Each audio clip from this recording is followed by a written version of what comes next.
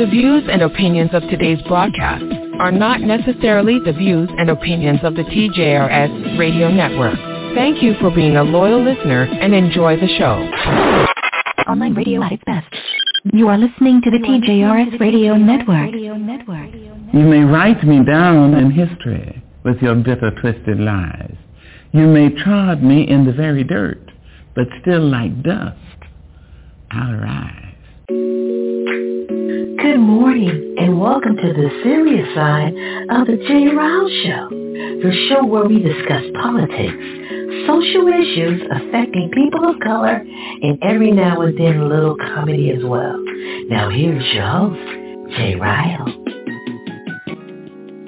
Thank you so much for the wonderful introduction, and good morning. Today is April 30th, 2023. And here are the topics that will be discussed on this week's edition of the Seriouside of the Jrilshow. Sadly, we'll probably never get to find out what Tucker Carlson had to say about that. You know, there are a lot of new details about what may have led to Fox News suddenly parting ways with Tuck. According to the New York Times, the day before the Dominion defamation trial was supposed to start, the Fox board of directors learned about more covert Tucker Carlson texts that were peppered with highly offensive and crude remarks directed at executives. These texts were said to be so offensive, Fox didn't know whether to fire Carlson or to give him another hour on primetime. The white woman who accused 14-year-old Emmett Till of whistling at her and making sexual advances has died. Turning now to Capitol Hill, where Supreme Court Chief Justice John Roberts has declined an invitation to testify at a congressional hearing regarding ethics rules for members of the Supreme Court. Let's go and get back to our breaking news as promised, because we have learned in the last half hour the former Brooklyn Center police officer convicted of shooting and killing Dante Wright during a traffic stop 2 years ago, released from prison early this morning. Online radio at its best.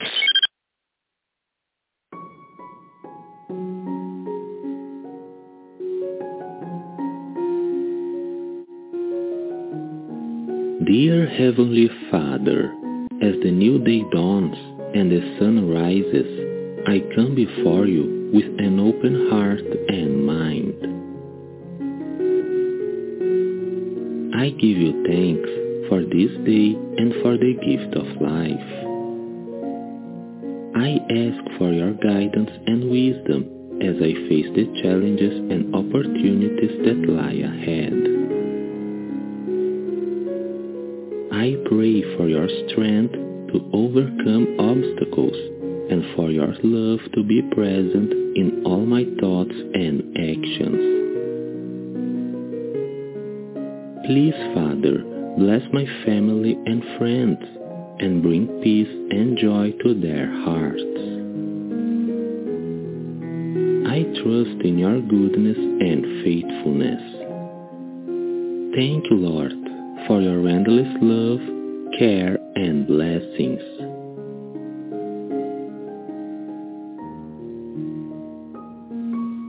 Because of the Lord's great love, we are not consumed, for his compassions never fail.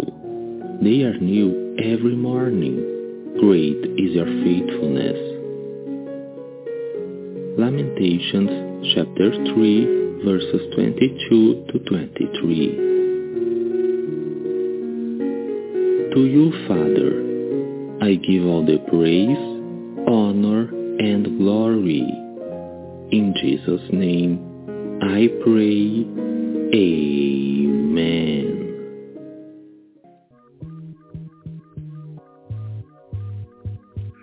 347-850-1272 is the call-in number. 347-850-1272 is the call-in number. Welcome into the Serious Side. Of course, I'm Jay Ryle. Thank you for spending a portion of this Sunday with us. Hopefully, you are experiencing some great weather. Mr. Elias and Vanessa Mae Bell, they are off this morning, but my brother from another mother, who was here last week for the first time in a very long time, is once again in the house. My main man, Mr. Johnny D, in the place to be. My brother, what's going on, man? Good morning. How are you, sir? Good morning. I am blessed. Like I say, God is God. He's given me an opportunity to wake up this morning and go work with some fine young men that I'm working with. youth basketball, some other things that I'm doing. Just glad to be back. Like I say, kind of pinch hitting for Mr. Les and Miss Vanessa. Jay, like I say, I'm just thankful for our relationship and brotherhood for the last 30 seconds, and you allow me an opportunity to do what I do. Like I say, this was always it was therapy for me, being a regular contributor on the serious side, and now having a chance to do it last week and this week here. God knows I'll get a chance to do it again, but I certainly wanted to be part of this experience, knowing that you had those two heavyweights out. Absolutely, man. I appreciate it. Now, your audio is it's kind of hard to make out some of the things that you're saying. I wanted you to finish your thoughts. I didn't want to interrupt, but yeah, it sounds like maybe you're mobile. So if you are, yeah, it's the audio's a little bit off. It's hard to hear a little bit, but we'll get through it. Thank you so much for being here. I heard most of that, and always the feeling is mutual as far as the relationship that we have, the brotherhood that we have. And I tell people all the time, I consider myself one of the most blessed people on the face of this planet, because at the end of the day, I have people who I do not share the same DNA with, that I love just as much as my own brothers and sisters, and that I would be willing to lay my life down for. And it's just a good place to be, and to know that you can step off an edge and don't have to ever worry about hitting the bottom, because you know that there are safety nets out there. And I'm going to tell you something, folks, if you don't experience that, if you can't experience that, hey, I feel for you, because I feel blessed. And I know that a lot of the people that I run with feel the same way. They know that at the end of the day, I got you. And if I have to do without in order for you to be able to survive, then I'll do that, because that's how much my love is for these individuals that I share this path with. So I appreciate you, man, as always. And, working with young men, you just don't understand the type of influence that you have on these young people, and that what type of impact you will have on them for the rest of their lives. There are people that I've worked with when I was young, and I still, when I even talk to the younger generation, invoke these names of folks who were instrumental in the development of my life. So, man, continue to do what you do, brother. And, I love you, man, to the moon and back. And that's likewise. Absolutely. The number is 347-850-1272. Once again, if you're familiar with the show's format, this is where we kind of rap and clap, talk about things that will not be on the main agenda for the day. And, first and foremost, we have to talk about the passing of a legend. Harry Belafonte died this week. Johnny, man, when I think about his accomplishments, folks always, in some circles at least, try to minimize, the impact that an entertainer can have on society. But in this case, there's no way you can find a way to minimize the impact that Harry Belafonte has had on society, on this nation, and, of course, on our race. But give me your thoughts on the passing of this great, great, great, great legend, civil rights and entertainer. He was just that. Hopefully my audio is improved. I am mobile, so I should be. It's a lot better. It's a lot better. In a while. So, the truth of the matter is if you think about the origin of, African Americans, it was always based off of entertainment. So our early pioneers, as far as individuals who had influence, came from the entertainment field, because that's where seemingly, we were allowed to have value and fame. One of the persons that, to include Harry Belafonte, and I'll talk about him, was Paul Robeson.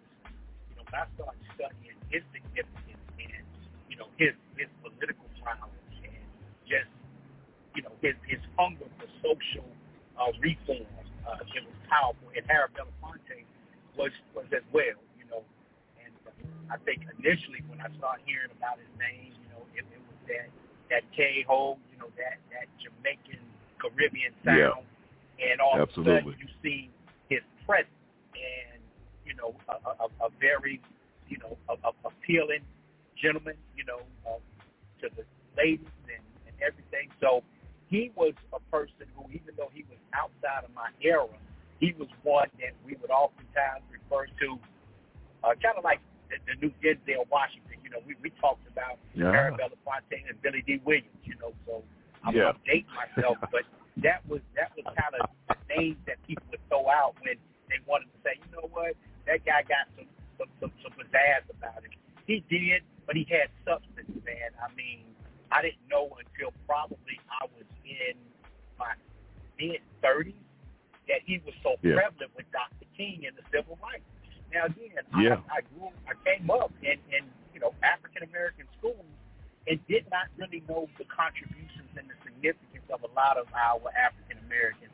So to find out that Harry Belafonte was, you know, that prominent in the civil rights movement, and then to see all that he accomplished in the early days of film when, you know, African-Americans had limited roles and he was, you know, basically cast as a leading figure, that right there speaks for himself. And like I say, God bless him, God bless his family, and the accomplishments that he has left and the imprint that he's left on all of America, not just, you know, blacks in America, but all of America. So, again, God bless him and his family. Prayers and condolences. Absolutely, man. Well said. And so folks, we do apologize. His audio's decent, so he's moving. But you know, listen, I mean, good gracious, man, what a tribute. And like you said, man, he was, you know, Harry Belafonte. You know, I think the first time I actually knew of him, I think I saw him in one of the, was it Uptown Saturday Night? I can't remember which one it was, but I also remember him at Buck and the Preacher. I mean, so it's like, but you're right. I didn't realize until, you know, after I had graduated from high school how prevalent he was in the civil rights movement. But then, you know, I also started really logging in and locking in on him, I should say, when Muhammad Ali died, because I think I mentioned this on the show. When Muhammad Ali died, Muhammad Ali is my favorite athlete of all time. A lot of people may say, oh, I thought it was Michael Jordan. You know, hey, man, I like me some Mike. But when I think about Muhammad Ali, in the era in which he was prominent, in the era in which he was the man, for a black man to talk to white people the way he did is fascinating to me. And I'm like, oh, my God, do you know what type of you know, think about when, you know, we're going to talk about a story today about you know, Emmett Till a little later in the show. And, you know, think everyone knows what happened around the Emmett Till situation. He whistled, well, supposedly whistled at a white woman, and we'll definitely talk about it coming up. But the bottom line is you saw what happened to him. Muhammad Ali was talking to white folks crazy. He was beating up white folks. And then I didn't realize how important he was, Jim Brown was to the movement, Kareem Abdul-Jabbar, Harry Belafonte, all these black superstars during that time really stepping up and stepping outside of, quote, unquote, their space to deliver this message. Now, I got some different thoughts about Jim Brown after I found that he beat women. I don't respect the brother for doing that, but I digress. But, yeah, man, just once again, just an outstanding brother, man, lived a very long life, and, you know, God bless his family, God bless him, God bless his soul, and we just hope that more Harry Belafontes are coming up in this new generation. Now, switching topics, let's talk about President Biden. He announced that he's running for, he's seeking re-election. Were you surprised by this, and what do you think the end result of this whole endeavor is going to be? Well, it was certainly been forecasted. I don't think anyone is surprised. I think that there is some strategic significance to his run, to be honest. And me saying this, Jay, how's my audio now? Because I want people to hear this. It's a lot. Yeah, it's a lot. We can make out what you're saying. I mean, it's not good, but we can definitely hear what you're saying. Go ahead. I tell you what, that sounds good. Now, Joe Biden is a very intelligent gentleman. He's been a distinguished politician, although I don't agree with all of his political decisions that he has made. But when it really boils down to it, he was supportive of President Obama, and now that he is president, regardless and in spite of what people say, he has done more within his 2 years than that reprobate did in 4 years. And I know that's a debate that even stems in the African American community. What has he done? Yeah, he hasn't lived up to all of the promises, but none of them ever do. Now, this is what I truly believe this run is about. Okay? We know for a fact that generally, if Joe Biden does not run, then there's a pool of individuals that will throw their hat in the ring. I think Joe Biden will solidify the nomination, the Democratic nomination. I think Joe Biden will ultimately be reelected, provided he doesn't have any gaffles. And I think after a year and a half or so, he will step down and let Kamala Harris have her significant place in the history. Now, whether or not people, agree with her or what have you, she can't win the ticket, okay? Right. America will not allow her to win the ticket. And the vice president's role is typically minimized and reduced, although she gets a harsher, she hasn't done anything than others because of her significant role as being the first African-American vice president. I think that there is some strategy behind this here because I know that, again, the party itself is not as stable as it should. But Joe Biden stabilized it being at the top of the ticket. Not a lot of people going to come at him. If Kamala Harris was at the ticket, I think you would have more people that would be chirping at her and ultimately would result in a Republican getting elected as the president. So I think there's some strategy here, and we'll see how it plays out. But I do think that this is a cause and effect, meaning I'll get the presidency, and at some point I'm going to step down and let you assume that role. I do think that's part of this whole dynamic. Yeah, I think you're absolutely correct. You can look at the ad that they launched, that they used to launch the reelection bid, and Kamala Harris was really prominently displayed in that ad. So I think you're right. I agree with everything you're saying. I don't think that she can win the ticket if she was at the top of the ticket. I don't see a path to the presidency for her, and she's done some things that have that have hurt her. I mean, so when you're an African American woman, first vice president, first female vice president, first female African American president, first African American vice president, regardless of gender, you already have an X on your back. And I think that some of the things, so you have to run a perfect race. And she's done some things that have hurt her. And, I've kind of looked at her sideways. But at the end of the day, hopefully, the next 4 years, if they're reelected, she can hone those skills. I still don't see a pathway. But, sister, go ahead and do your thing. And hopefully we can rally the troops, and who knows, maybe we can make history again. The number is 347-850-1272. That is it. We have wrapped and clapped enough. Coming up next is an NPR News update, and then we'll get into the heavy lifting of the show. But before I step out, I just want to say one thing to our sister, rich sister.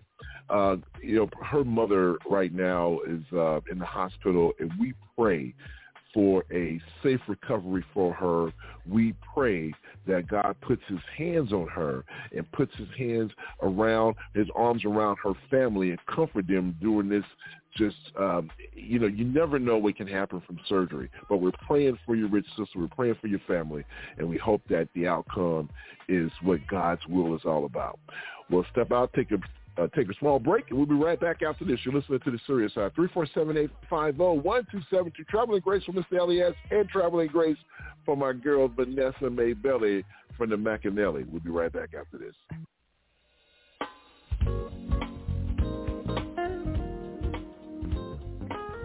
Live from NPR News in Washington, I'm Giles Snyder. In Sudan, the U.S. is helping hundreds of Americans reach the Saudi Arabian port city of Jeddah. The evacuation follows a dangerous journey. NPR's Amy Held reports it began with a government-organized convoy to the Red Sea coast as fighting persists amid a series of broken ceasefires. The U.S. had been criticized for leaving behind citizens in last weekend's daring rescue of embassy personnel.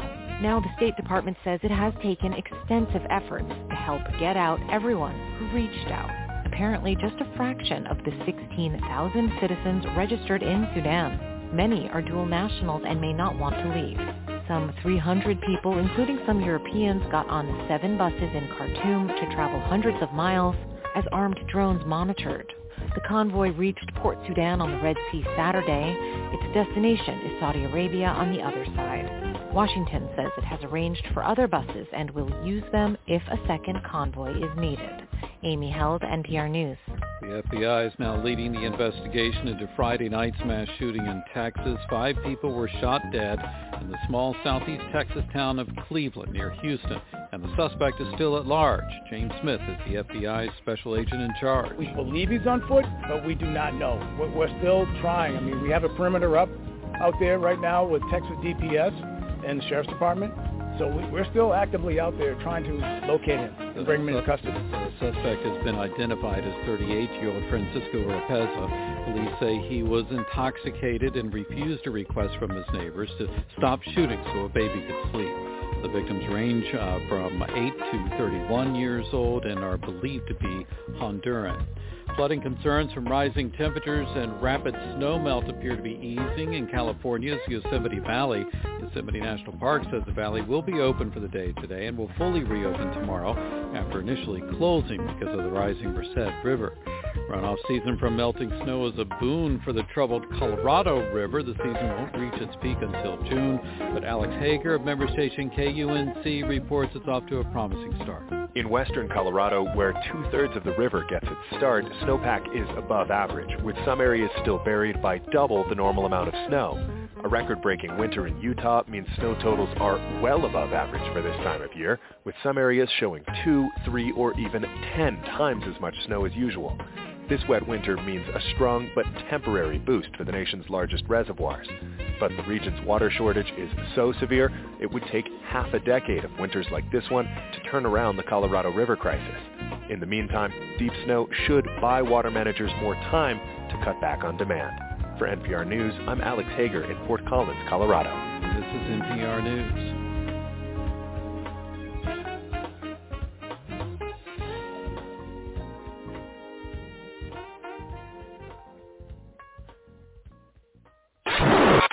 Online radio at its best. Sadly, we'll probably never get to find out what Tucker Carlson had to say about that. You know, there are a lot of new details about what may have led to Fox News suddenly parting ways with Tucker. According to the New York Times, the day before the Dominion defamation trial was supposed to start, the Fox board of directors learned about more covert Tucker Carlson texts that were peppered with highly offensive and crude remarks directed at executives. These texts were said to be so offensive, Fox didn't know whether to fire Carlson or to give him another hour on primetime. It's easy to forget how much Tucker Carlson has accomplished over his career. You know, he's been fired by Fox, CNN, MSNBC, and PBS. That's like the EGOT of cable news. That's called the EGOT fired is what it is. Did you know, I forgot he worked for me, he got fired by PBS? He called Big Bird a gay chicken and they had to let him go. Jimmy Kimmel talking about the firing of Tucker Carlson. Fox let him go this past week. Tell you what, I am, I should have played Kool and the Gang, Celebrate Good Times, Come On, because I tell you something, this guy he's probably one of the worst individuals who have graced the face of this planet. And people can say what they want to say about Tucker Carlson, and people can say if they want to say what I'm about to say about Tucker Carlson. I really don't care. At the end of the day, what it's all about is that this guy was a liar, and he knew that he was spewing lies, but yet he still continued to do it. Johnny D, man, give me your thoughts on Tucker Carlson and his nonsense. Jay, this is going to be a pretty brief segment because I really have no thoughts. These correspondents with Fox and some other news outlets are such liars, man. that they created they created the atmosphere for January the 6th. So again, I don't really have any commentary. I really don't. I defy them. I think they're disgusting, and that's all I have to say. We can talk about Jerry Springer. Well, wait a minute now. Let's think about this now for a second, because when you think about what happened, and this is a major story. So I mean, Jerry Springer, that's interesting. With Tucker Carlson, okay, and the whole Fox thing, Fox is trying to make people think that the reason why they got rid of Tucker Carlson was because he says some outrageous things, and all of a sudden they have scruples. That's garbage. The reason why they got rid of Tucker Carlson was because, first of all, they just got hit with a damn near $8 million lawsuit that they lost to Dominion voting machines. There are 3 more cases, I think, either 2 or 3 more cases pending against Fox News, and one in particular with a former producer of Tucker Carlson, of his show. And then, it's all about, the almighty dollar. They're trying to renegotiate their cable contracts, and this is something that I did not know, that, advertisers, when these cable news stations or cable channels negotiate with with Xfinity and all these major cable providers, they're asking for X amount of dollars from certain amount of commercials that are being shown on that TV, on that cable network. And the problem that you're running into is that a lot of the major advertisers don't want to do business with Fox during Tucker Carlson's spot. And so now, you can't go in and negotiate with Time Warner and all these big cable outlets when they are leery because advertisers don't want to deal with this guy and his lies. And we know they were lies because, with text and, these texting emails were revealed that they didn't believe none of this stuff. But they kept pushing it because it was catnip to their base. Well, now he's out of a job. Now, I heard he has spoken since he's been departed or ousted. But people around Fox felt that Tucker Carlson felt that he was bigger than the network himself.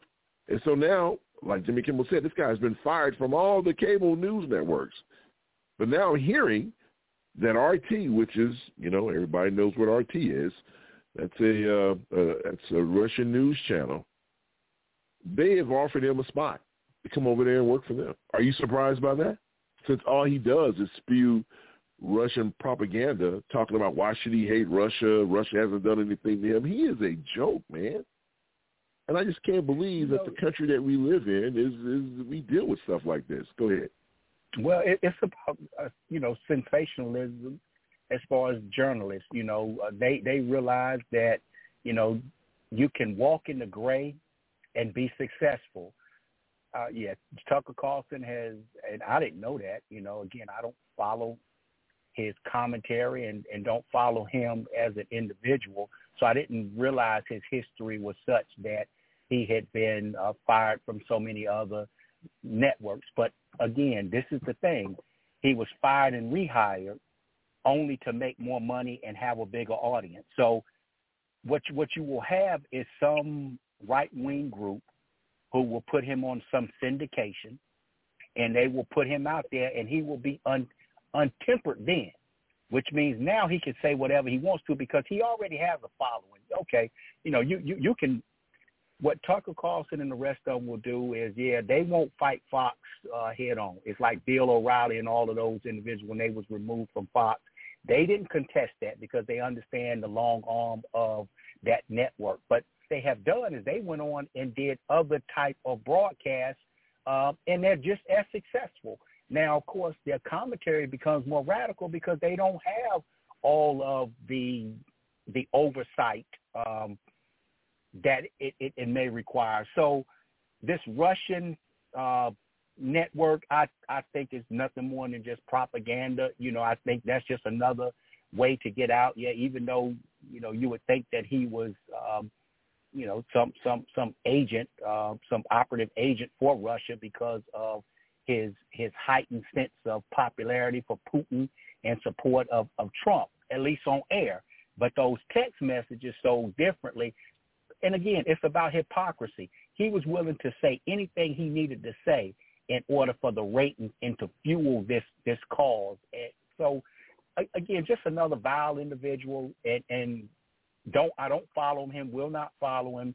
But I think that he will have an audience always because he's already got the support, and he'll just divert his attention to a podcast or something and still create this type of havoc, you know. So I don't think that you heard the last of him. I don't think that you've heard the last of his type. Really what it is, it should be a testimony against all of the ones that have gotten up there and lied and done the same thing, but it's not going to be. So, you know, again, I just hope that, you know, at some point journalism becomes more authentic.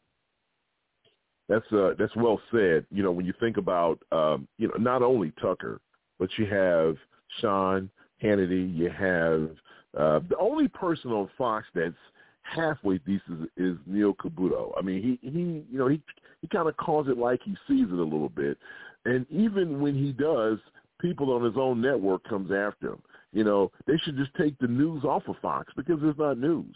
It's not. But, you know, I've heard people say on the right, well, listen, MSNBC is no different. You know, you got Rachel Maddow and, you know, Lawrence O'Donnell and you know, and all those individuals. And I'm like, okay, well, I'll give you some of that. But at the end of the day, they don't spew lies. You know, you can disagree with me politically. That's fine. But don't lie. Don't lie. You know, I'm not going to come on this show and say something that I don't believe. I'm just not going to do it. And we don't. Agreed. Our footprint is nowhere near as massive as most of these big folks out there. But we're not going to come on the air and lie. We're not going to come on the air and say things that we know that are not true. I mean, but these people are so gullible. We've had listeners, loyal listeners to this show, start drinking the Kool-Aid. And then they'll be in the chat room spewing all types of nonsense. Once again, you can disagree with me politically, but let's not spew lies. Trump didn't. And here's the thing that makes it so ridiculous, Johnny, is the fact that when you look at, just break it down. So all of a sudden, the Dominion voting machines only messed up when Democrats won. But when the Republicans won, they worked fine. That's not even possible.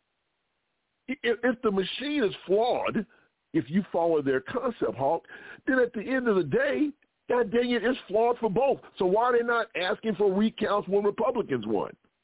It's ridiculous. And you ask yourself the question, how can someone of sound mind and judgment be so gullible on this kind of nonsense, man? How? You know what, Jay? I tell you, Americans in America, and I said Americans and America, okay, are well-educated persons. Now, again, you got that segment who are uninformed, but for the most part, we're going to figure it out. And these individuals, like the Tucker Carlsons, what they simply do is they feed on the bigotries, but also the divisiveness that people want in their lives. You know, first and foremost, what the format is to villainize the person, okay? Once you villainize the person, then you bring that fear element. And then once people start fearing, that's when the anger comes in. And they feed off of that, and they keep fueling it. And it's not that a lot of people truly, truly believe it, okay? Now, you got a small segment to even today. I'm amazed that when I talk to some people, and I'm like, you really believe that, what was said. Mm. So, you know, you got that audience who believes what they hear and what they read. And I must say, you know, there's some media sources now that if I read something, I have to go back and say, you know, let me follow this up with another more credible source because the authenticity may not be there. So journalism now is hit or miss. I mean, you might see a YouTube. You might. I don't do the other social media networks, so I'm limited as far as that goes. So I don't know what other misinformation might be out there. But what they have done is just taken it to a whole different level because they utilize it for people who tune in every day to hear these commentaries because that is a news source. You look at the local news, you get your local news, okay? Most of your local news is full of crime and killings and robberies, some human interest story, and the weather. And then after that, you look at the national.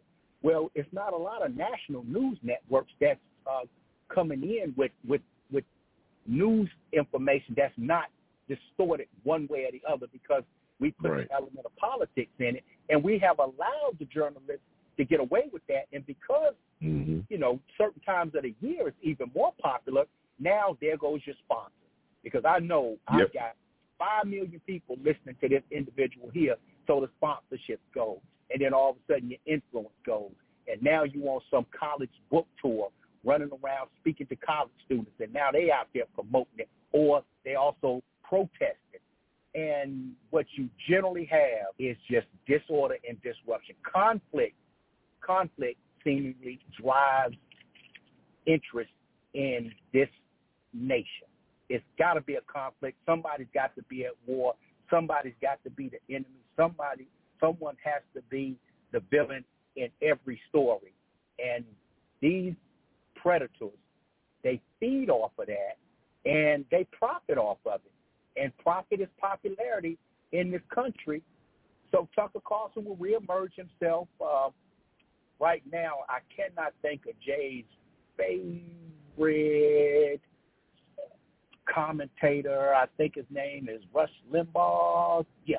Oh, man. Oh, my goodness. Same type of energy, same type of deception, same formula.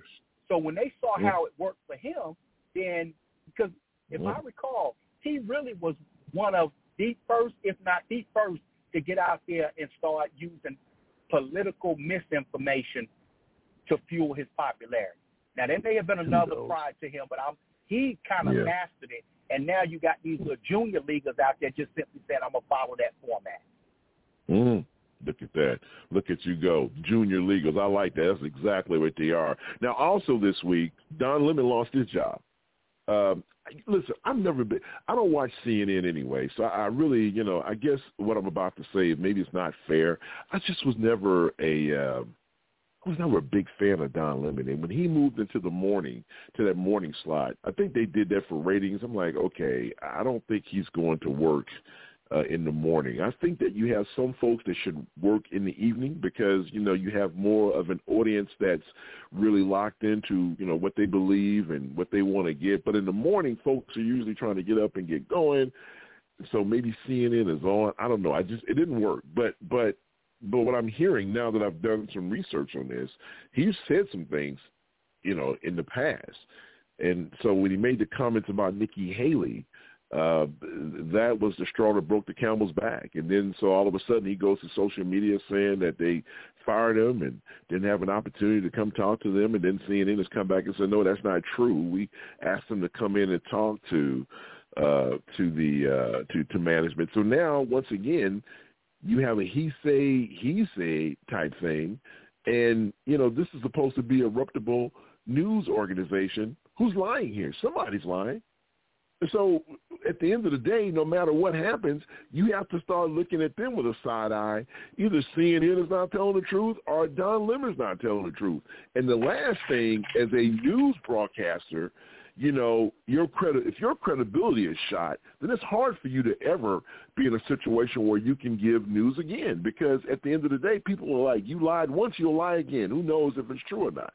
What say you about this whole thing with Don Lemon and CNN? You know what's interesting is MSNBC, I think, is too extreme. Fox, too extreme. CNN used to be the station that I would watch to have some balance, and I no longer watch them. I thought two of the worst hours of television was when Como and Don Lemon came on back to back. I mean, I just thought that was the worst. I really did, and of course, that's when I started really looking at like the Vice channel, and that's become one that I look at quite often now. Okay. So Don Lemon, I think what was interesting, now they don't show news sources, okay? Sometimes they do, Vice News at night, but that runs almost like seasonal. So that's not something that you see every night. But what's interesting is how strong he said the comments against, Nikki Haley. I mean, it was almost, it was a strong commentary, and I could go to a place with that, but I'm not going to go to a place with that right there. Like I say, in respect of, certain demographics, I'm not going to go where I really go. Jay, me and you could talk about that one off air. But his commentary was so strong that it was almost like if you, I'm going to stay away from that one right there. But yeah, like just I say, keep running into roadblocks, huh? Yeah, you keep running into roadblocks. Yeah, definitely. Because that one right there, Jay, like I say, it will ultimately be something that I will come not to regret, but regret. So I'm gonna leave my comparison out of it. But Don Lemon, like I said, he was just so strong when he made that comment, and he made some comments that I certainly don't agree with. I don't agree with a lot of his views and the way that he does his whole broadcast and the emphasis and the points of emphasis that he makes on certain aspects of who he is and in America in and of itself, So, there again, like I say, Don Lemon will move on and he will find another opportunity, and everybody gets a second chance in this world, in this country. I just hope that his next opportunity is one that he takes some lessons learned. Again, there is conflict about his decision to email or text, his views on what the meeting was about. And as an employer, if I request to see you and you decide you're going to send me, some communication, again, none of it's validated, like you said, Jay. Right. I would take exception to that, particularly when I'm paying you the amount of money that I am to be a correspondent, and this is the best that you can give me. But at some point, the truth will reveal itself, and let alone there'll be someone to replace him as well. So, like I say, And I don't know how. Listen. I mean, his comments on Nikki Haley, I don't want to get in trouble. So I'll just say that whatever. I think sometimes we be a little too sensitive. But then the same person that he directed his comments towards, then she comes out and says that, really this is really a campaign for Kamala Harris, because if you vote for Biden, you vote for Kamala Harris because Joe Biden is going to die before his 4 years are up. I mean, so these people are ridiculous. And, and so it's amazing how adults react that have children. And you ask yourself, when a baby's born into this world, they don't know what racism is. They don't know what hate is. That's taught. And so you realize that, you have these people that are parents who are, have children. And the reason why this stuff goes on and on and on and on is because you have these individuals that are walking the earth and saying these things that they say. And you just ask yourself, man, what the hell is going on with some of this nonsense? It really and truly is ridiculous. Wow, wow, wow. All right, folks. Show's getting off to a great start. 347-850-1272 is our calling number. You're listening to the Serious Side on a beautiful Sunday. Hopefully the weather is great in your neck of the woods, but you know what time it is. It is time for, in 4 minutes or less, something that you need to know. Now, the U.S. murder clearance, our solve rate has hit an all-time low. Experts say mutual mistrust between police and some communities is creating a vicious cycle where unsolved killing breeds more mistrust. So in this week's edition of In 4 Minutes or Less, something that you need to know, more people are getting away with murder, and the unsolved killing rate is at a record high. It's Kavina time. Informative or less, something that you need to know. We'll be right back after this. Don't you go anywhere.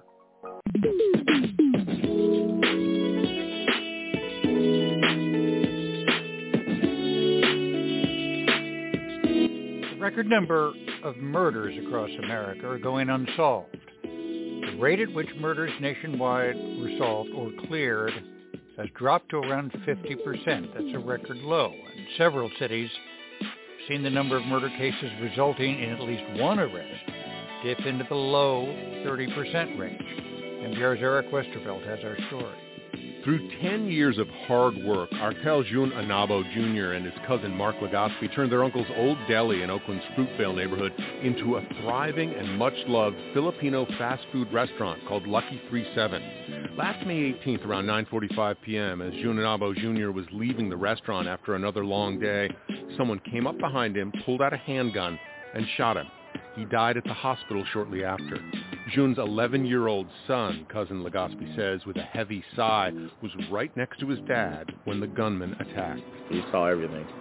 I'm just glad he ran the other way instead of following his dad, because he could have got caught in the line of fire. Worsening the pain for the entire family is the fact that almost a year later, the killer is still out there. Oakland detectives released security cam footage and the license plate number of the suspected getaway car. And the family says they have a potential lead, a man who sold June a truck that turned out to be stolen. But so far, no arrests in his cousin's death. In fact, Legaspi says the family feels ghosted by Oakland's homicide detectives. I haven't had any word. I did try to make a couple calls. I didn't get no answers.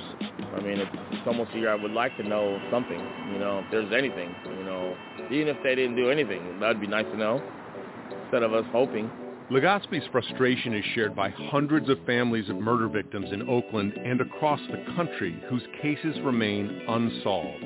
Well, I certainly don't believe in anyone getting away with murder. These cases are never closed. We never give up, and I also think that we can only get better. Drennan Lindsay is a deputy chief of police in Oakland.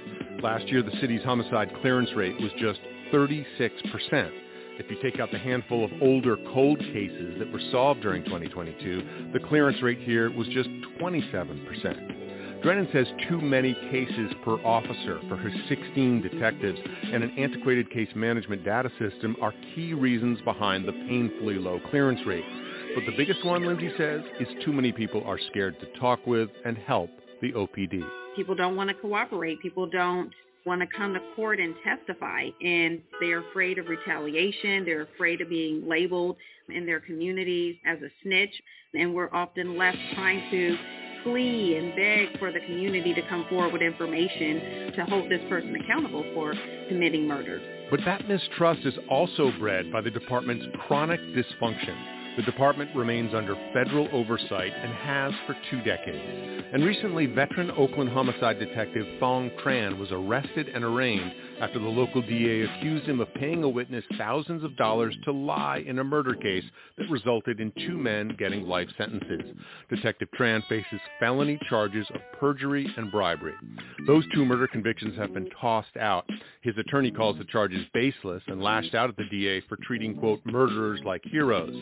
But the Alameda County DA's office says it is now reviewing at least 125 Oakland murders Detective Tran investigated. Meantime, back at Oakland's Lucky 37 Filipino restaurant, Mark Legaspi says he doesn't blame Oakland detectives per se. They're overworked and overwhelmed, he says, but he wants answers. And so does his murdered cousin's son, now 12, who was, of course, deeply shaken by watching his dad get shot and killed. He's doing good. He's in honor roll. Just got to keep that love with him every day, The family plans to honor June with a gathering at the restaurant on the upcoming anniversary of his murder, but they'd rather celebrate a break in his case. Eric Westervelt, NPR News, Oakland.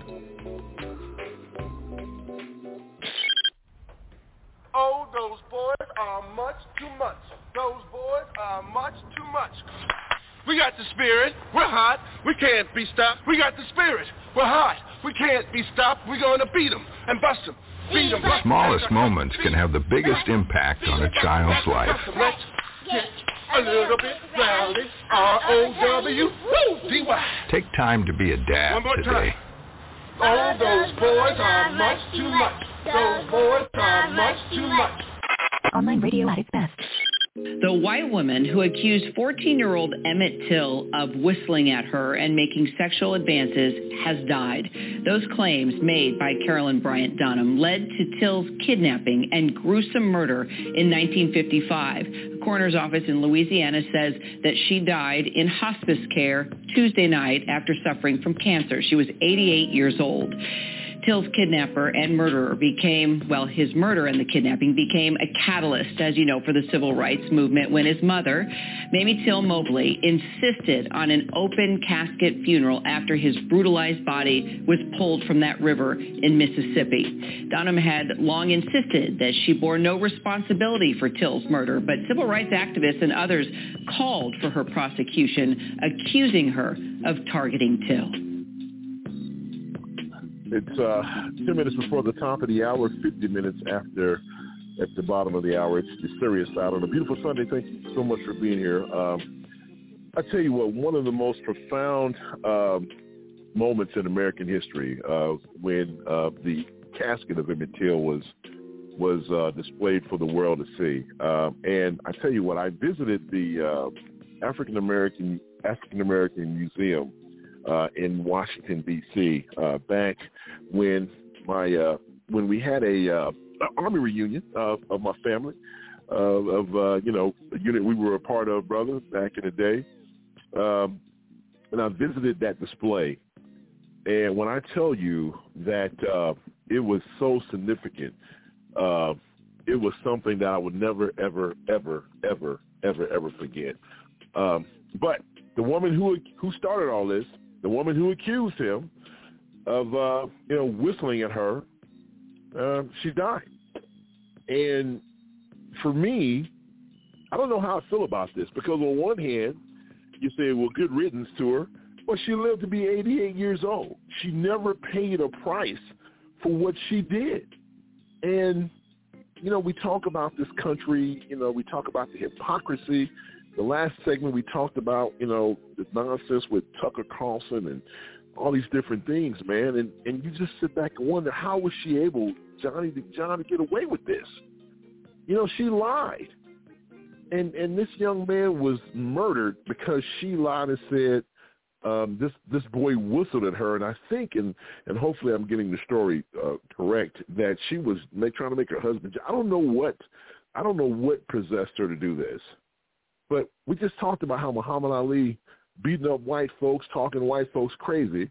But Emmett Till whistles, well, he didn't, but she said he did.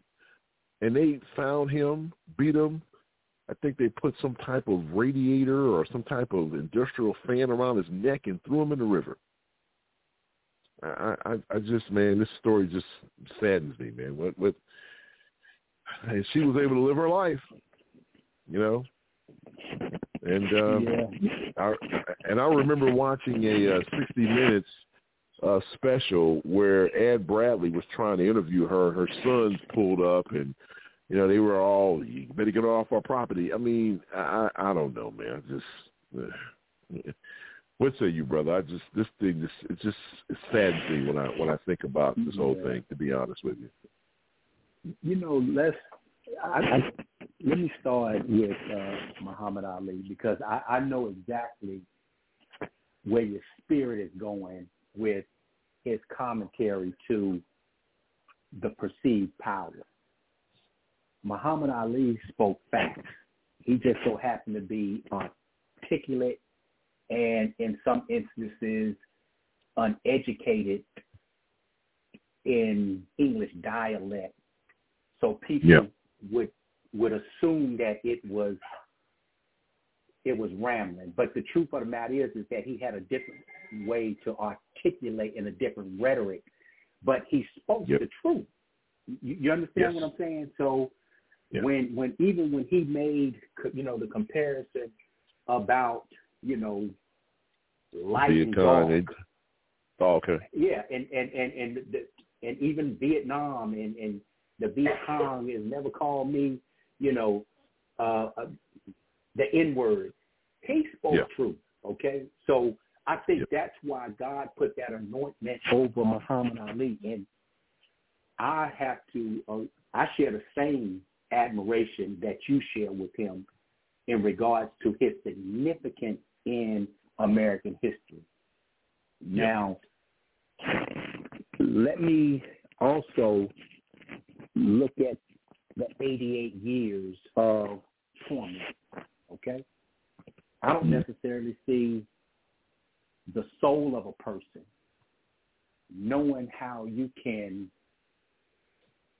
bring an innocent life into a destructive sense where the killing of a young man at your belief that you are the pinnacle of American beauty, that this gentleman looked at you and whistled at you in racist America in Mississippi in the 1960s, okay? So you must feel pretty good about yourself, one, to make that claim and then stick with it.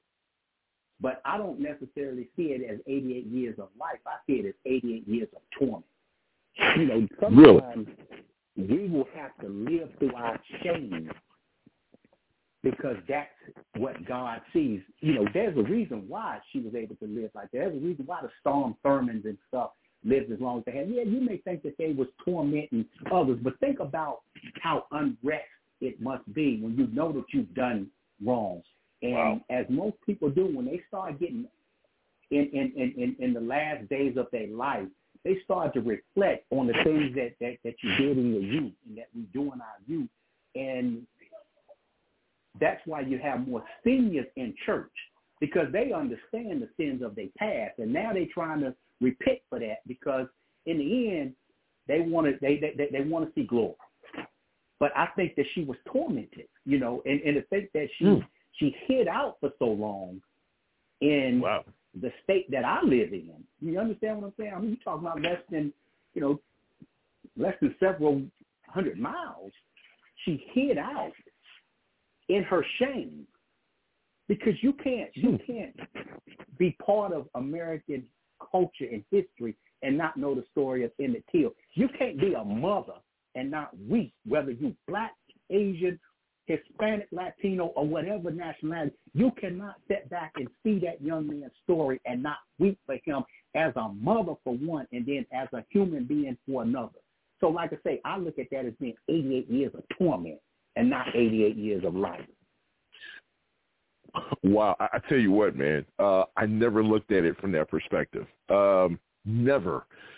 That's profound. I don't know even, I don't even have a response for that, because what you're saying makes all the sense in the world. Wow. I don't know, man. Very rarely am I at a loss for words, but I am, because I never looked at it from that perspective. I never looked at the fact that every day you have to wake up. But here's my rebut to that. That's if you have any scruples, because there are people, you know, we just heard, which is something I never really do, never really comment on, you know, the 4 minutes or less segment. But we just heard about all of these unsolved murder cases. And there are people running around here to this day that have killed folks and have gone on to live lives and been happy and chilling and all this other stuff. So if you don't have any scruples, it doesn't even matter. If you're not a decent person at heart, then did she really live in torment? And I don't know the lady. Did she really live in torment, or did she say, hey, I don't care? I watched the movie, one of the movies I watch all the time, and I don't know why, because a lot of people say they can't watch movies, you know, from, you know, period movies from back in the day, because it gets them so upset with white folks when it, you know, when racism and things are like that are displayed. I went back. I watch almost probably at least once or twice a month Mississippi Burning. Don't ask me why. I just do. I just and what gratifies me. What gratifies me is how these people, how they get these cats at the end. And I remember the one scene when Gene Hackman, he was an FBI agent. He had gone to this illegal juke place where they were drinking booze. It was a dry county, but they were doing bootlegging. And he was talking to these cats, and this one guy said, he asked him, he said, would you kill? That guy said, I would. He said, I wouldn't think I'll ring. He said, it'd be like ringing the cat's neck. I wouldn't think nothing about it, talking about killing African Americans. So I guess my rebuke to you would be, but what if she wasn't a decent person? What you're saying makes sense. But if she wasn't a decent person, she, she lived 88 years, and then she eventually died. So talk me off that ledge, because I'm thinking, well, if she didn't give a damn, then, whatever. I mean, she didn't live in torment if she didn't care. That could very well have been the case, but I'm just a person who believes in redemption, and I think everyone wants to be redeemed in some form or fashion. Now, let me say this here. Mississippi Burning is a movie that I don't care if there's 2 minutes left in the movie or it begins at the credits. Yeah. I look at the movie, okay? Yeah. I know the scene that you're talking about. I know the lack of remorse and the hate and disdain that was depicted in the movie. Right. Several years ago, I launched an initiative, and I partnered up with one of our federal agencies that had greater resources than I. And I went back to 1965, where there were citizens in this state that had escaped custody, okay? And launched a mission, and it was 50-some individuals. Now, some of them had deceased because this would have been in 2013-14 time frame. Where at the end of this initiative, out of the 50-some, 20-some of them was brought back to custody.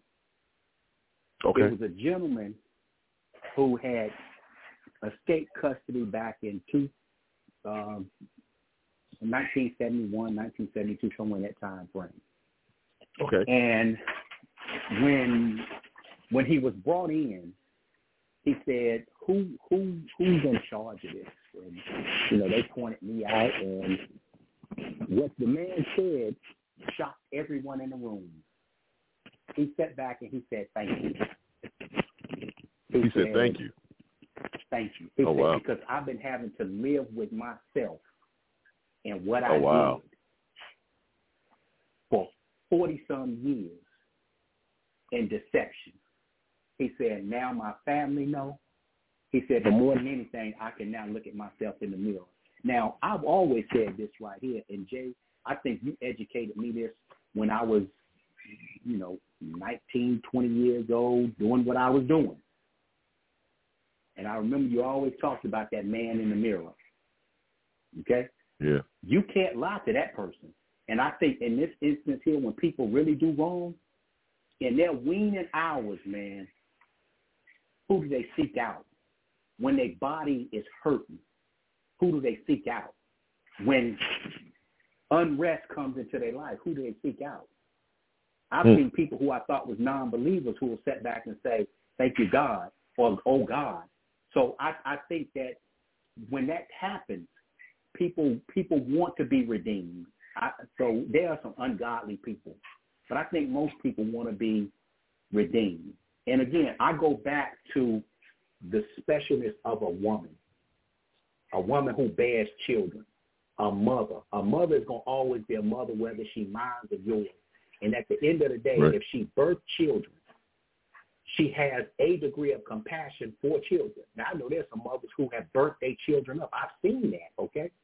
So you got that degree, but I think in this instance right here, I have to believe that was 88 years of torment versus 88 years of life. Wow, that's deep, man. And thank you for the clarity on it. And you're right, I'm looking at it through a different lens now. But it's just, and for that one individual, you're absolutely correct. But when you think about society as a whole, the fact that the people that were responsible for his murder pretty much got away with it. And if you look at, think about, we talk about the movie Mississippi Burning. I just remember when they brought all these cats up for trial, and the judge, talked about how he gave them suspended sentences. It was just America during that time period, man, was something that just shamed to be a part of a nation that would treat a certain class of people the way they did. And it's being glossed over in history books. I know my children probably don't know about some of this stuff. And it's like, God dang it, man. I was going to talk about earlier in the show about a comment or some comments that Morgan Freeman made about he talked about it's a disgrace to say Black History Month or call folks African Americans. And when I first saw the headline, I'm like, okay. But then I read it, and what he said pretty much was, it's a disgrace to label our history to 1 month. You should be celebrating it all year round. Absolutely. And when I saw the comment, when I saw the headline, I'm like, oh yeah, I'm ready to. I know Jerome accuses us of this black on black crime. I was like, I'm gonna get him, But then I read it and I realized what he was saying and the purpose of what he was saying. So it's just, man, I tell you, just the profound. This whole thing with this lady living her full life, I feel a lot better now after talking to you, because I was like, man, this chick lived her whole life. There were no issues with her. She lived that life. She was able to live a full life. Emmett Till died because of a lie that she told, and she was able to live a full life. But now that I've spoken to you, sir, I'm looking at it in a different light. Appreciate it. Thank you so much. All right, 347-850-1272. It's time to step out. And it is time for Marietta Music's Music Corner Part 1. Oh, man, looks like the smartest man in the world has arrived. All right, we'll hear from Jerome on the other side. You're listening to the serious side of the Jrilshow, 347-850-1272. More of that and Jerome on the other side when we come back.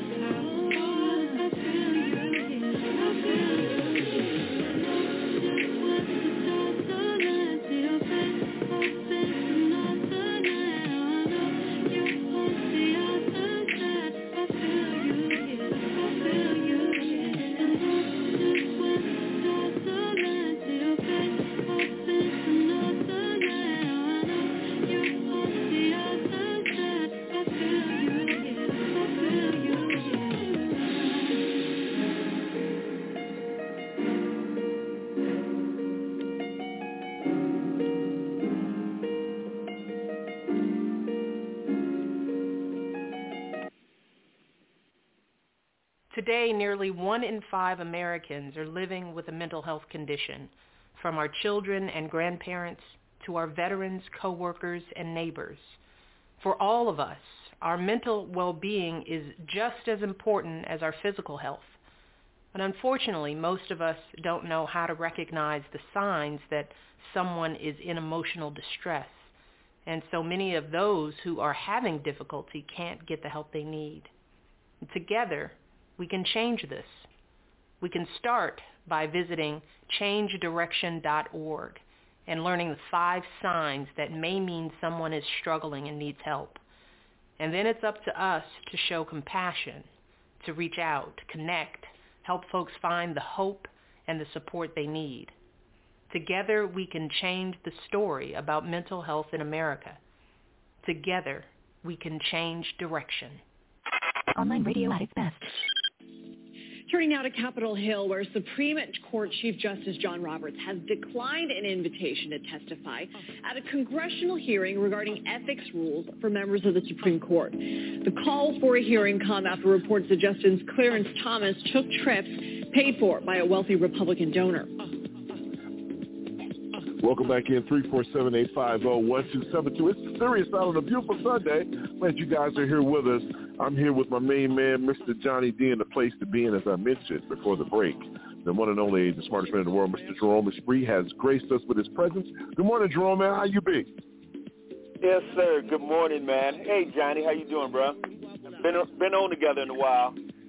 I tell you what, Jerome, I was disappointed last week when I wasn't able to hear the smartest man in the world, but thank God, God has brought us together this morning, We're man. good, so bro. We're good. I'm waiting to hear from you, man. I tell you what, sometimes I listen to the show and sometimes I'm sitting there tempted to call in, so I may miss it, but I always respect your commentary, man, and just glad that you're part of this broadcast. Hey. It's really part of my life.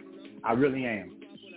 Man, I really appreciate that. You know, I think that all of us kind of working together, we kind of miss each other when we're not on doing the show, but I know we're taking up showtime doing this. But seriously, it's one of those things. When LES is not here or you're not there, you know, sometimes I'm like, where's Kathleen? You know, we just kind of, it's a team. It's a team, man, that inspires each other to words. So that's cool. I'm glad you're here. Absolutely, definitely appreciate you. Hey, I tell you what, the love. I tell you what, folks. I tell you, we are genuine all the way through. We tell you this all the time. This is us. This is who we are. We appreciate you being a part of the conversation. So you heard the lead. You know, once again, last week I mentioned. I said, okay, was it last week or maybe the week before? No, it was last week. I said, if you'd have told me, you know, 2 years ago that I would have a show, or we would have a show that we would be talking about Clarence Thomas damn near every other week, I'd have called you a lie. I said in the first 10 years of the Seriouside, I think we may have mentioned that clown maybe once or twice. Now we're talking about him every other week, and here we go again. Justice, you know, Clarence Thomas. We're finding out that this guy is more and more involved in controversy, and that the Supreme Court thinks that they are above the law. So now Congress is saying we need to get involved. And so who do we want to talk to? We want to talk to the boss, Chief Justice Roberts. Come in and talk to us. Guess what? He declined to appear. So now this goes to what we've been saying all along about the nonsense that goes on in this country of ours. We want to talk about us. We're the home of the free and the brave, but yet still we don't act like it. To me, the justices act as if they are above the law, that they can do what they want to do. And Jerome, I'm curious to hear what you have to say about this. This guy is not going to appear in front of a board that their number one priority is to make sure that we're doing things the right way. He won't appear in front of. He won't appear for that hearing. He respectfully declined. Now, what does that tell us about the Supreme Court and Justice Thomas and Justice Roberts?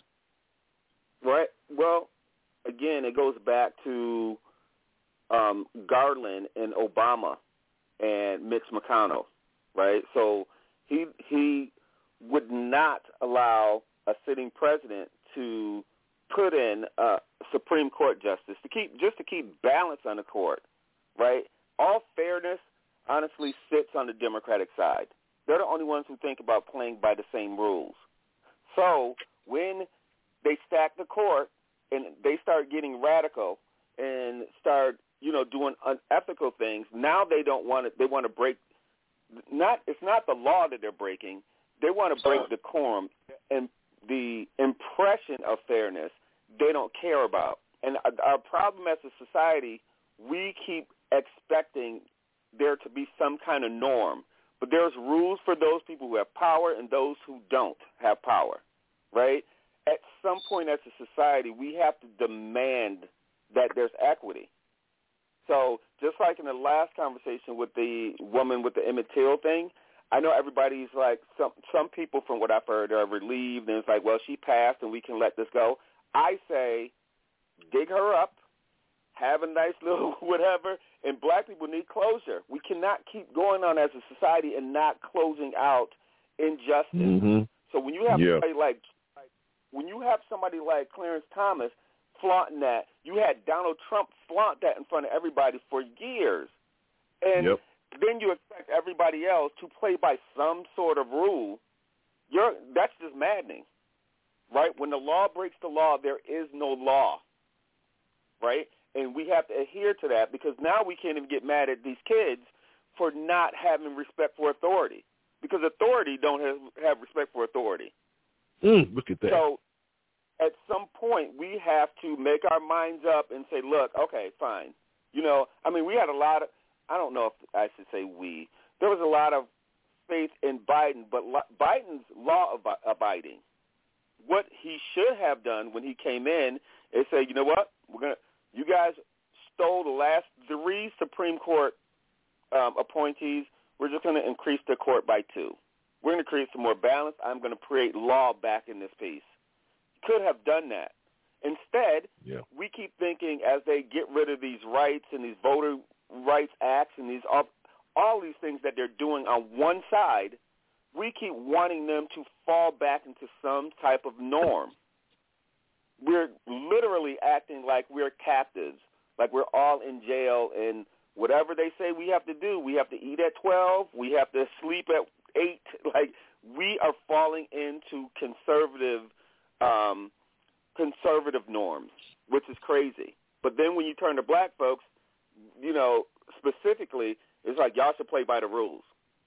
How come Kyrie won't do something? How come Kanye won't do something? Every time we have conversations, we're having conversations about putting norms around everybody else but the people who are actually breaking law. So I don't know what the answer is to the question, but somebody needs to. Congress, which won't do until there's a new Congress, but Congress needs to stand up to the Supreme Court and say, okay, since we can't bring you to the table, what we can do is increase the number of justices. And we're going to let this Democrat appoint to the justice, and that will probably shake them a little bit. They need to bring that back up. I think so. I agree with you on that. I think so. But then people can come back and say, Johnny, well, okay, so if a Democratic president does it, what happens when a Republican president gets in? They can do the same thing, and then, this is an ongoing thing.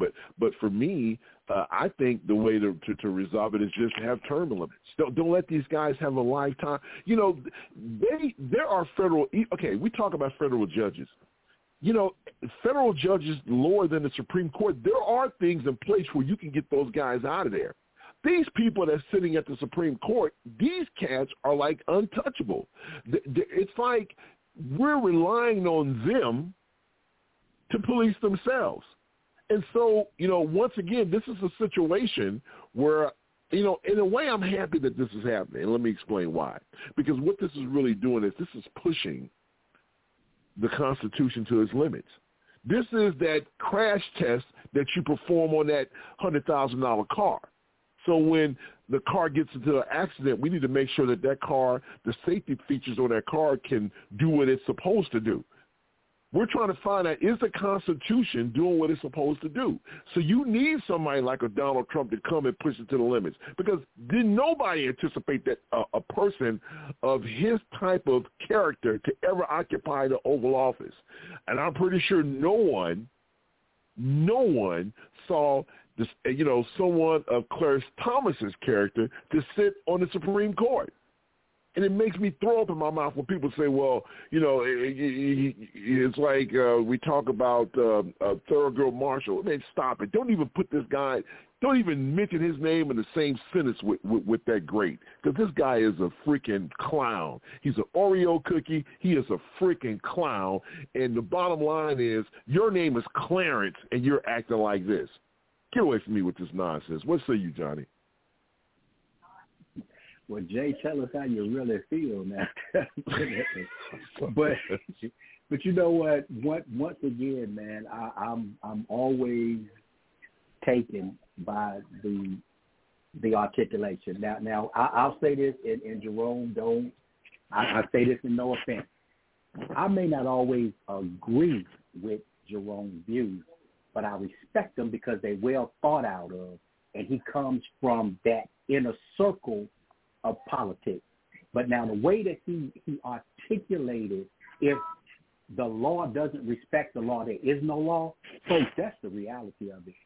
Total power is always dangerous. And I say term limits, I would never be opposed to it, because I don't think that you give a person an opportunity to have an appointment for life. Knowing that the Supreme Court now doesn't have any ethics rules is disturbing, but at the same time shocking to me, because there probably is not another organization in America that doesn't have some type of ethics and moral guidelines or rules, some standard of conduct, okay? And to think that the Supreme Court has not been governed by that is a concern. Now, I think yesteryear when, the Caucasian male introduced the concept of the Supreme Court, they probably had individuals who, again, was looking at governing one another, okay, because they wasn't taking on African American and black issues because we didn't matter. So they was looking at, okay, how can we be fair and balanced for one another, okay?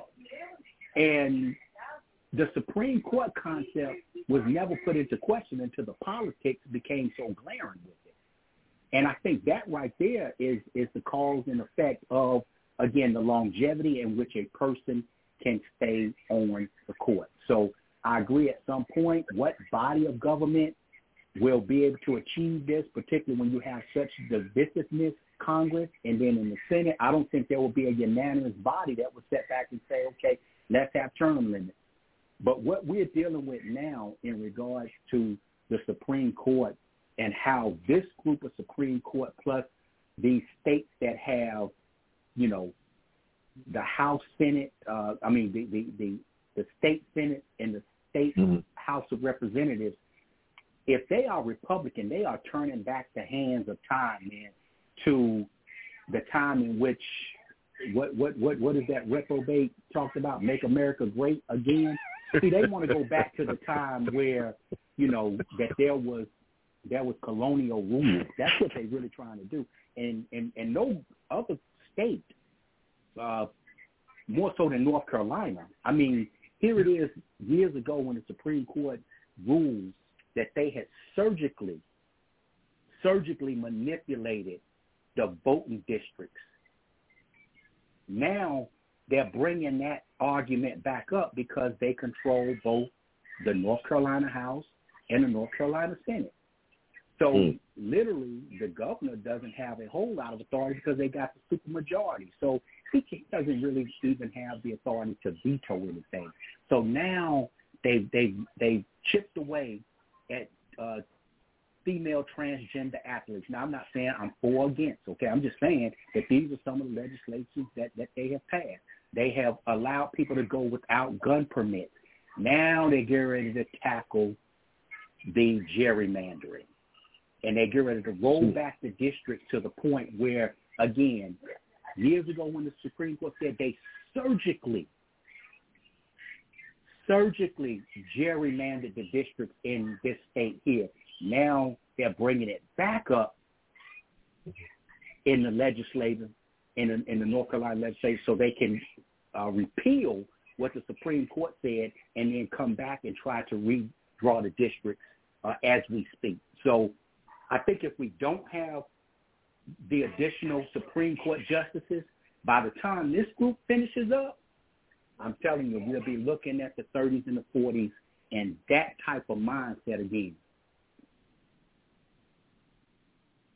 Interesting. I mean, you know, that's interesting that you say that. And when I don't know, man.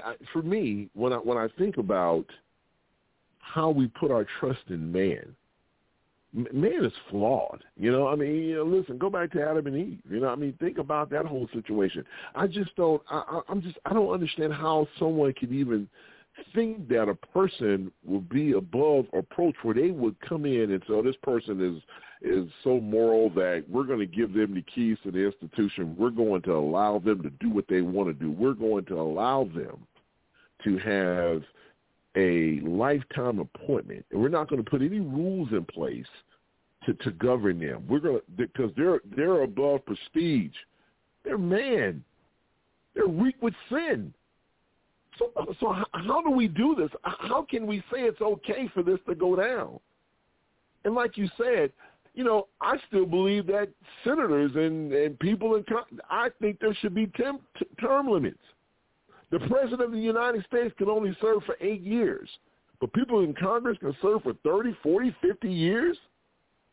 I mean, think about the situation that's going on with Dianne Feinstein. And one of the reasons why the Democrats are not going to try to get a subpoena for Chief Justice Roberts to show up is because Dianne Feinstein, she's not, they need her vote, and she's not there. And the only way they can vote to subpoena him is that they need her to be there. But here we are with her. You know, I'm kind of dovetailing into her situation. You know, I mean, these people are so old, she needs to retire, but she doesn't want to retire. Look at what happened with Ruth Bader Ginsburg.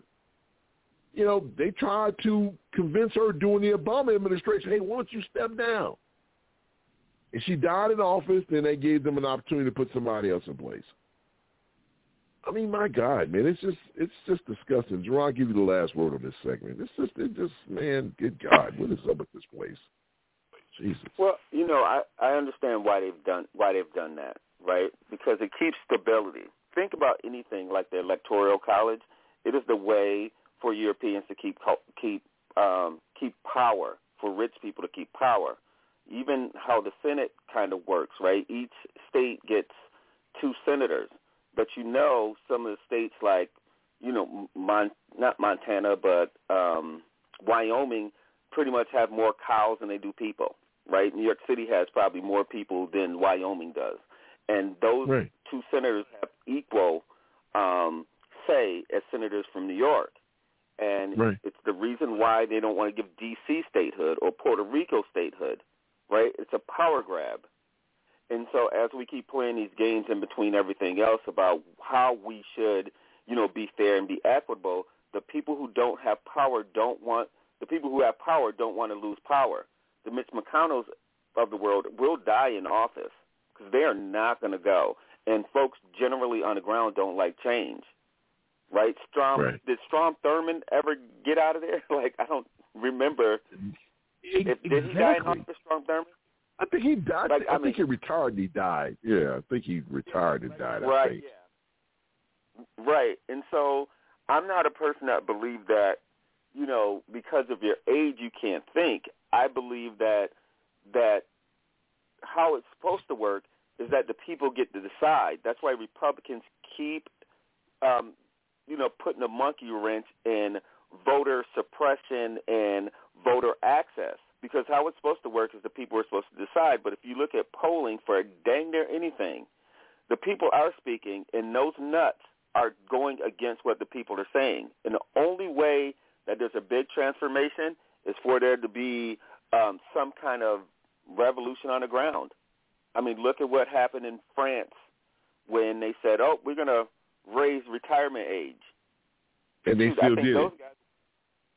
Right, but I'm saying I think they work 4 days a week or something, right? They don't even, you know. Yeah. Society is very different, but they will at least come out, and I guarantee you the people who voted to make that happen, I bet you they all lose. when it comes up when they come up to vote again, because they're active, right?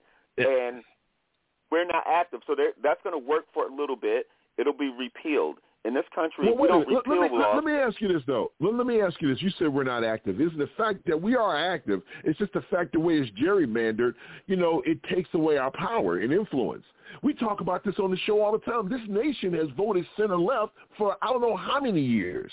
But yet and still you have more Republicans holding, the governor's mansion in most states. They're cheating. Right. That's what's happening. So, right. And to your point, though, like you're saying that we vote center-left. I don't think we're, center-right, that we are a center-right country. I think that people are manipulated. Center-left. I think people are manipulated. You look at all this stuff that came out in the Fox News stuff with the Dominion stuff. Those guys know that they're lying. I say on this show pretty much every week, Fox News is not news, and people watch Fox News, right? And they watch it religiously. And I was on a Carnival cruise one time, and they had nothing but Fox on, right? Exactly. Like you have corporations putting the same, it's programming. I shouldn't have to go into a general store and have to be manipulated with media that is opinionated news because they're just programming to something. So the problem is that we have an uninformed electorate, right? And I spoke at a retreat for a university in this area last weekend, and one of the things that I let those kids ask me across the board are things that are going on that are worrying you. And one of the things that one of the students brought up is they were worried about Ukraine. And I said, why? Right? Because Ukraine, which is a Soviet state, those guys have been fighting for eons. Like there's always a war going on, always. And so you're worrying about something is you being programmed to be worried about something as well. You can be informed, but worrying about something that you can't control is just stressing you. People are worried about AI. I'm like, AI is not that smart. It can never be smarter than the human brain. You have fibers in your brain that will stretch from the moon back, right? And AI is only taking data that is actually already submitted by those people who are trying to oppress you. That's why they're trying to get more black people to add content to AI, because AI can't think like you. The problem is that you should be smart enough to understand that program an AI to go against that AI. Don't worry about it. You're smart. We can, so all is not lost every time we see something out there. We have to figure out ways to combat it. So when we start talking about why the country is so conservative, they are grasping at straws right now. Right? Remember in college, they were like, we're going to do Prop 48. If your grades aren't good, you can't play basketball. Well, that was a mechanism, because you know how Georgetown was. John Thompson was pulling people into Georgetown back in the days. It still didn't work. You still have more black people playing basketball than you ever had before. If we take the dumb black people out, we're going to have more people who are not black in the NBA. It ain't happening. You just have smarter people that play basketball. That's all. Smarter black people that play basketball. That's all it is. All right. Sorry about that. Good stuff. All right, so, man. Good stuff, man. I love it as always. All right. We're going to stop by, take a break. 347-850-1272. We're not done. Hang in there. Good stuff going on this morning. Traveling Grace from my boy, Mr. Elias, and for Vanessa hanging out with those Europeans overseas. Can't wait to hear about her journeys when she gets back. The number is 347-850-1272. We'll step out. Time for part 2 of Marietta Music's Corner. We'll be back to finish everything up. You're listening to the Serious Side. Don't go anywhere. Online radio at its best.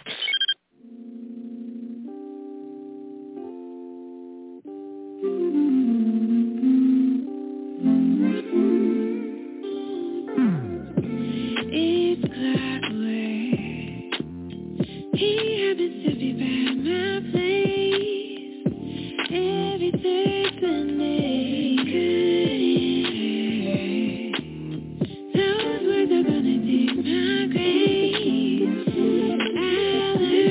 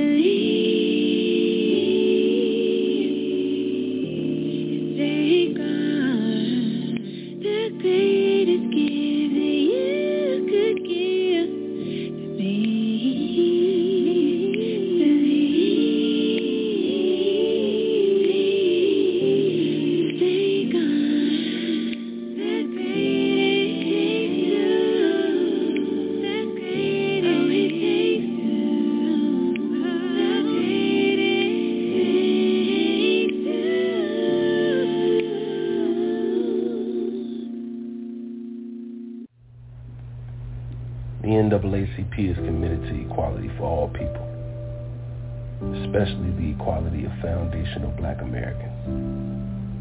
Every other child gets a chance at economic equality. Every other child gets a chance at living the best life they possibly can. Doesn't he deserve a chance too? Learn more at NAACP.org. Online radio at its best. 347-850-1272 is our caller number. It is the Seriouside on a beautiful, beautiful Sunday. Hopefully you guys are enjoying Sunday as well, wherever you are, whether you're on your way to church, on your way back to church, on your way back home from church, I should say. But nevertheless, hopefully you guys are giving it up to the man. I'm Jay Rao, and I'm here with my brothers from another mother, the smartest man in the world, Mr. Jerome Spree is in the house. Good morning, sir. How are you? Hey, I'm good, man. How are you? Just another day in paradise, my brother, no palm trees. And my other brother from another mother, 2 weeks in a row, feels so good. Mr. Johnny D in the big place to be. What's going on, man? How are you?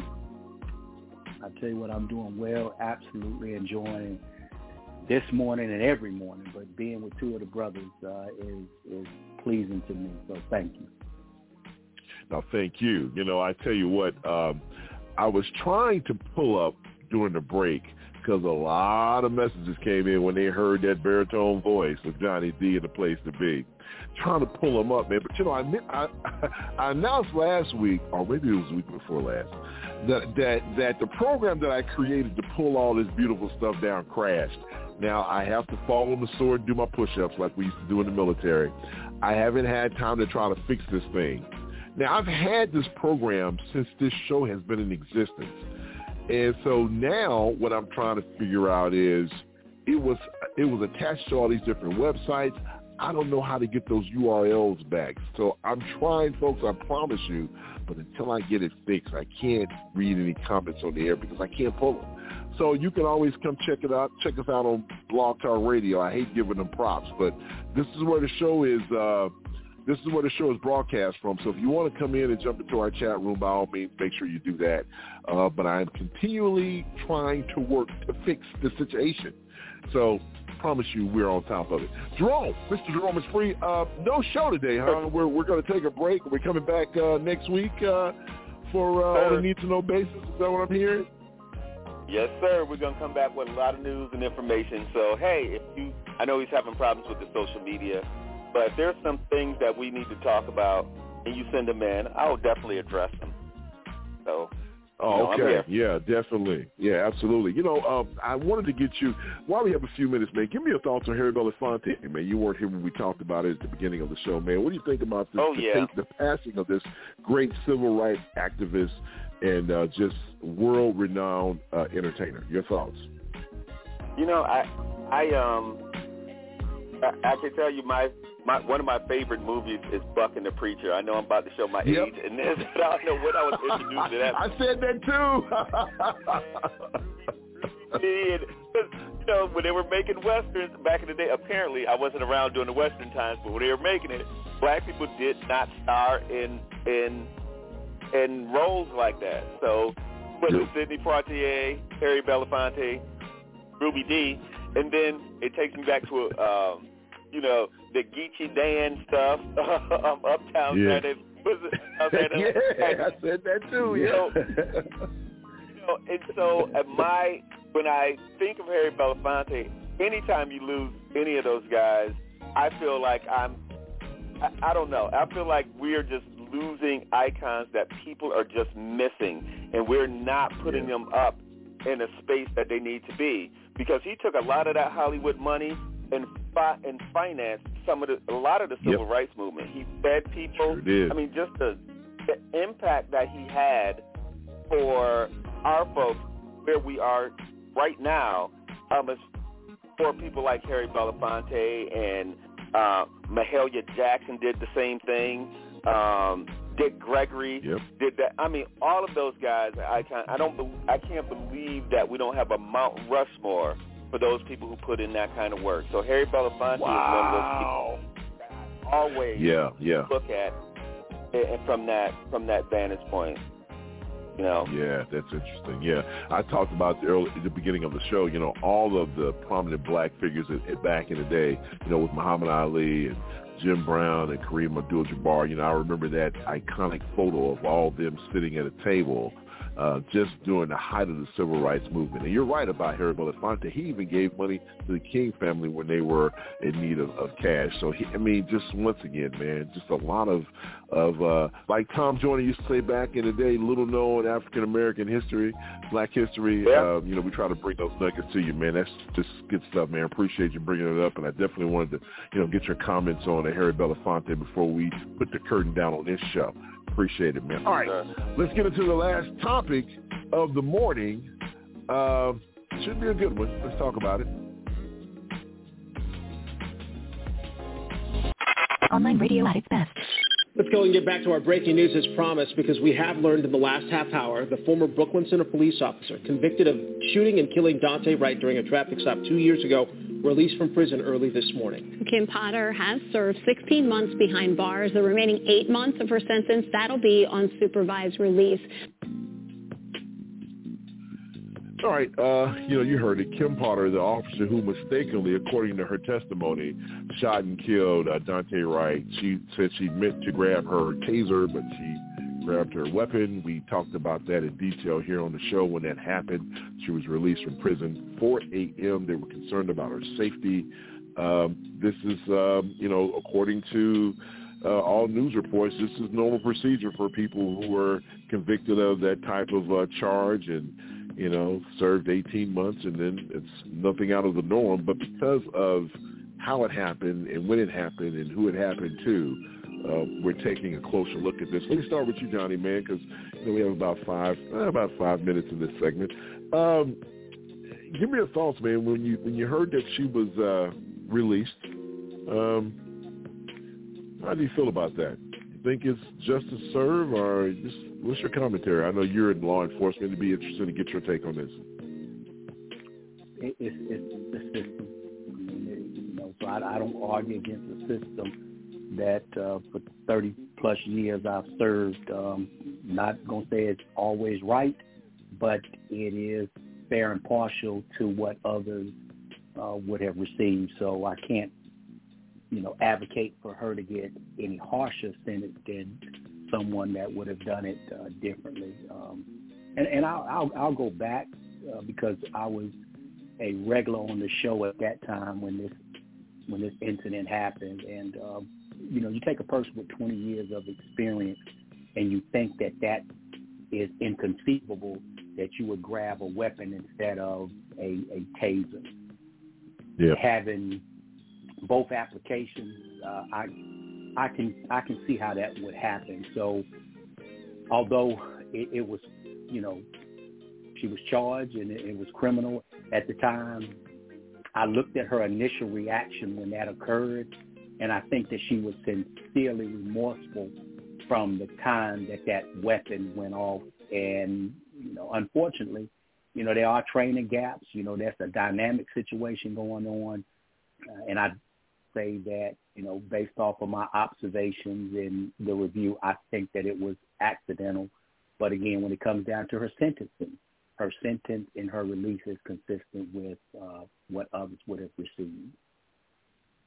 Yeah, that's what they're saying. It's nothing, nothing out of the ordinary. Jerome, let me get your take on it, man, before you step out.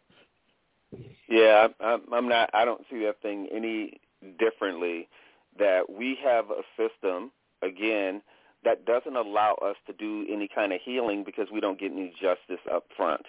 So I've seen the news reports about her, it's normal to serve, 2/3 or whatever of your time and then be sent home. But she shot him, right? She came into the wrong house. She used her, I'm sorry, that wasn't her.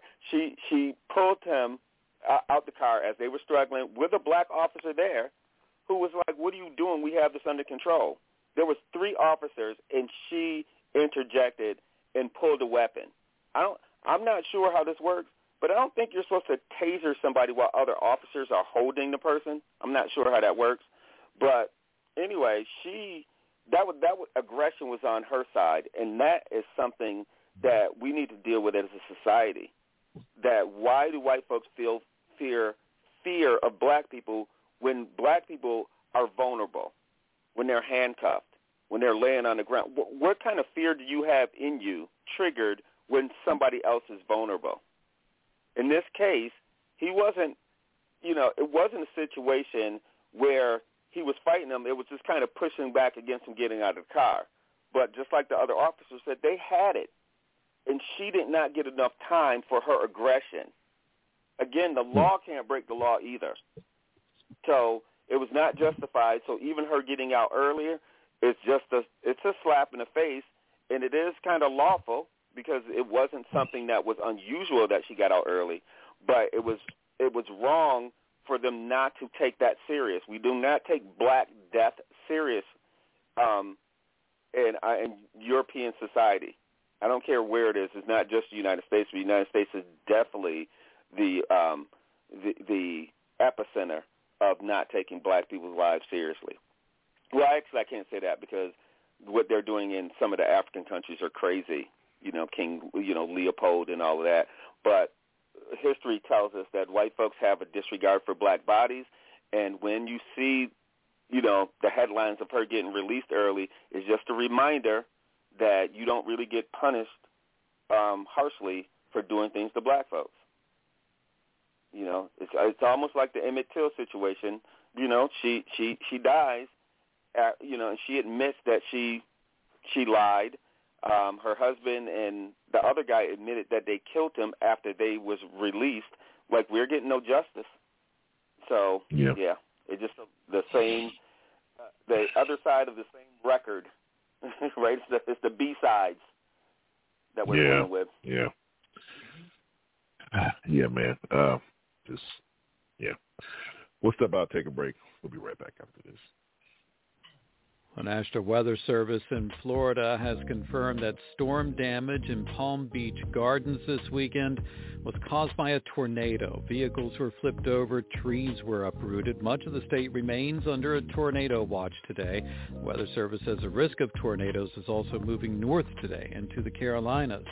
A new social network called Blue Sky is growing in popularity. It casts itself as an alternative to Twitter and has brought in big names like Congresswoman Alexandria Ocasio-Cortez and television personality Chrissy Teigen.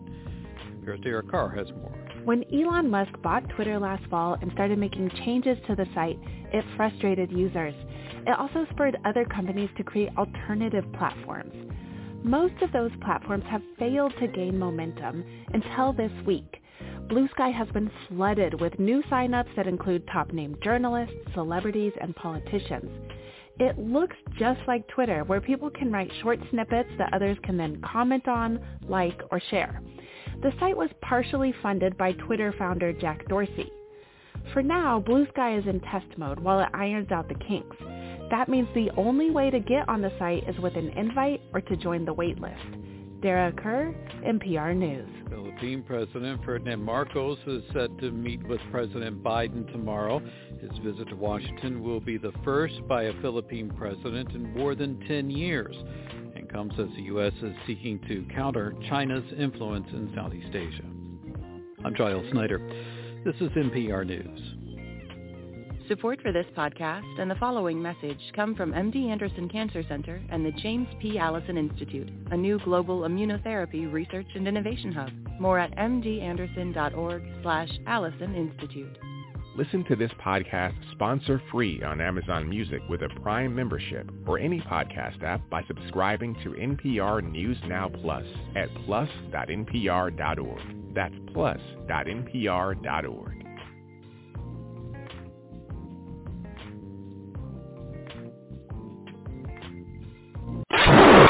Online radio at its best.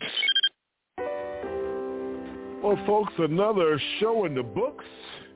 It's been a pleasure to serve you as always, but, you know, we always have to give our people the opportunity to say bye-bye, bye-bye. It's time for our final thoughts. And Mr. Johnny D in the place to be, man, final thoughts, sir.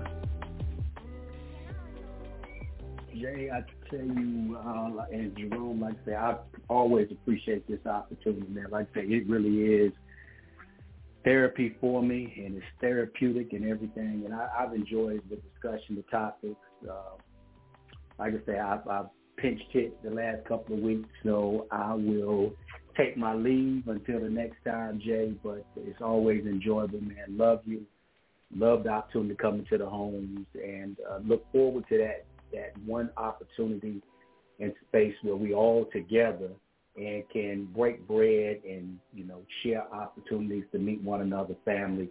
That would mean the world to me. And again, God bless you. God bless this broadcast and the people that allow us an opportunity to come into their homes each week.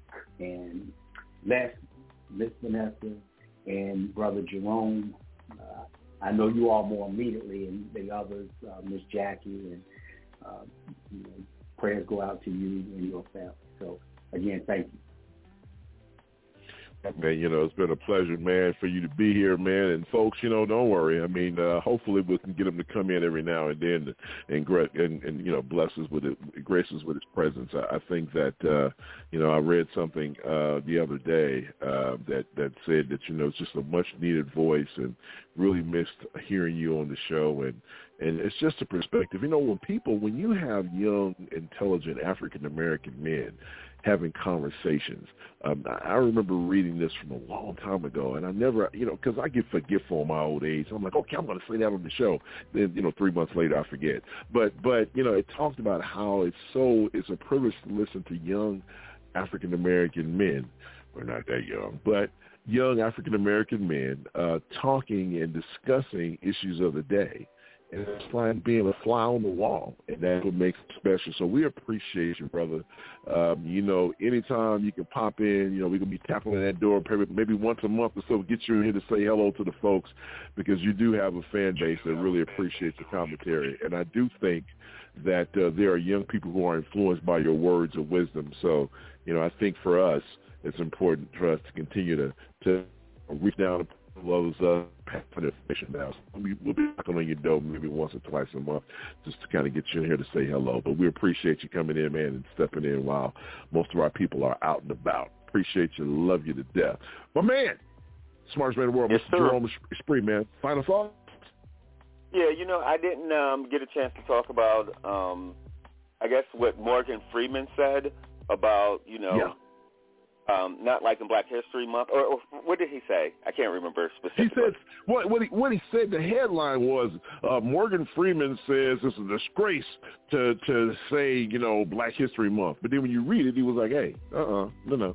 It's a disgrace to only have one month recognized as that in American history. Yeah, that's what it was. Yeah, I remember watching an interview where he said that, and I think was taken, like you said, was taken out of context. I think most people don't realize that Carter G. Woodson, who started Black History Week, who created Black History Month, his intent was that on Black History Month that we, throughout the year, we study Black history, and we get quizzed on it on Black History Month of the stuff that you learned all year. And I think that's where he was going back to, because Carter G. Woodson's original thing for Black History Week was that you, from everything you learned all year, tell us something that you learned about Black history during this month. But it's supposed to be it was supposed to be a year-long learning, and then just speaking about on Black History Week or month. So yeah, he is right. Wow. Yeah, I think that the way he said it like he had a disdain for Black History Month, and that's how white folks will spin stuff if we don't watch our words. But yeah, it was because it was originally set up to be a time that we quiz people for the stuff that they learned all year about Black history. That's how it was set up. Wow. So, and I know that, man. Once again, you get it here. Yes, sir. Yep. I just wanted to say that because I thought about it when I heard him too initially, and I was like, wait a minute, he's coming from someplace else that he can't really express that in a soundbite. So yeah, that's all I got to say. Wow. So like Elias is missing. Everybody get out and vote. You don't have a vote. You don't vote. You don't have a vote. There you go. I love it. I love it. And listen, and my final thoughts, traveling grace for my dear friend Val. She's flying. She's an auditor. She's flying all over the country. She's heading to Chicago. So hopefully, by the grace of God, she'll get there in one piece and on time. And we pray for traveling grace for her. And I'll just say, I just feel so blessed because I got these brothers that run this race with me.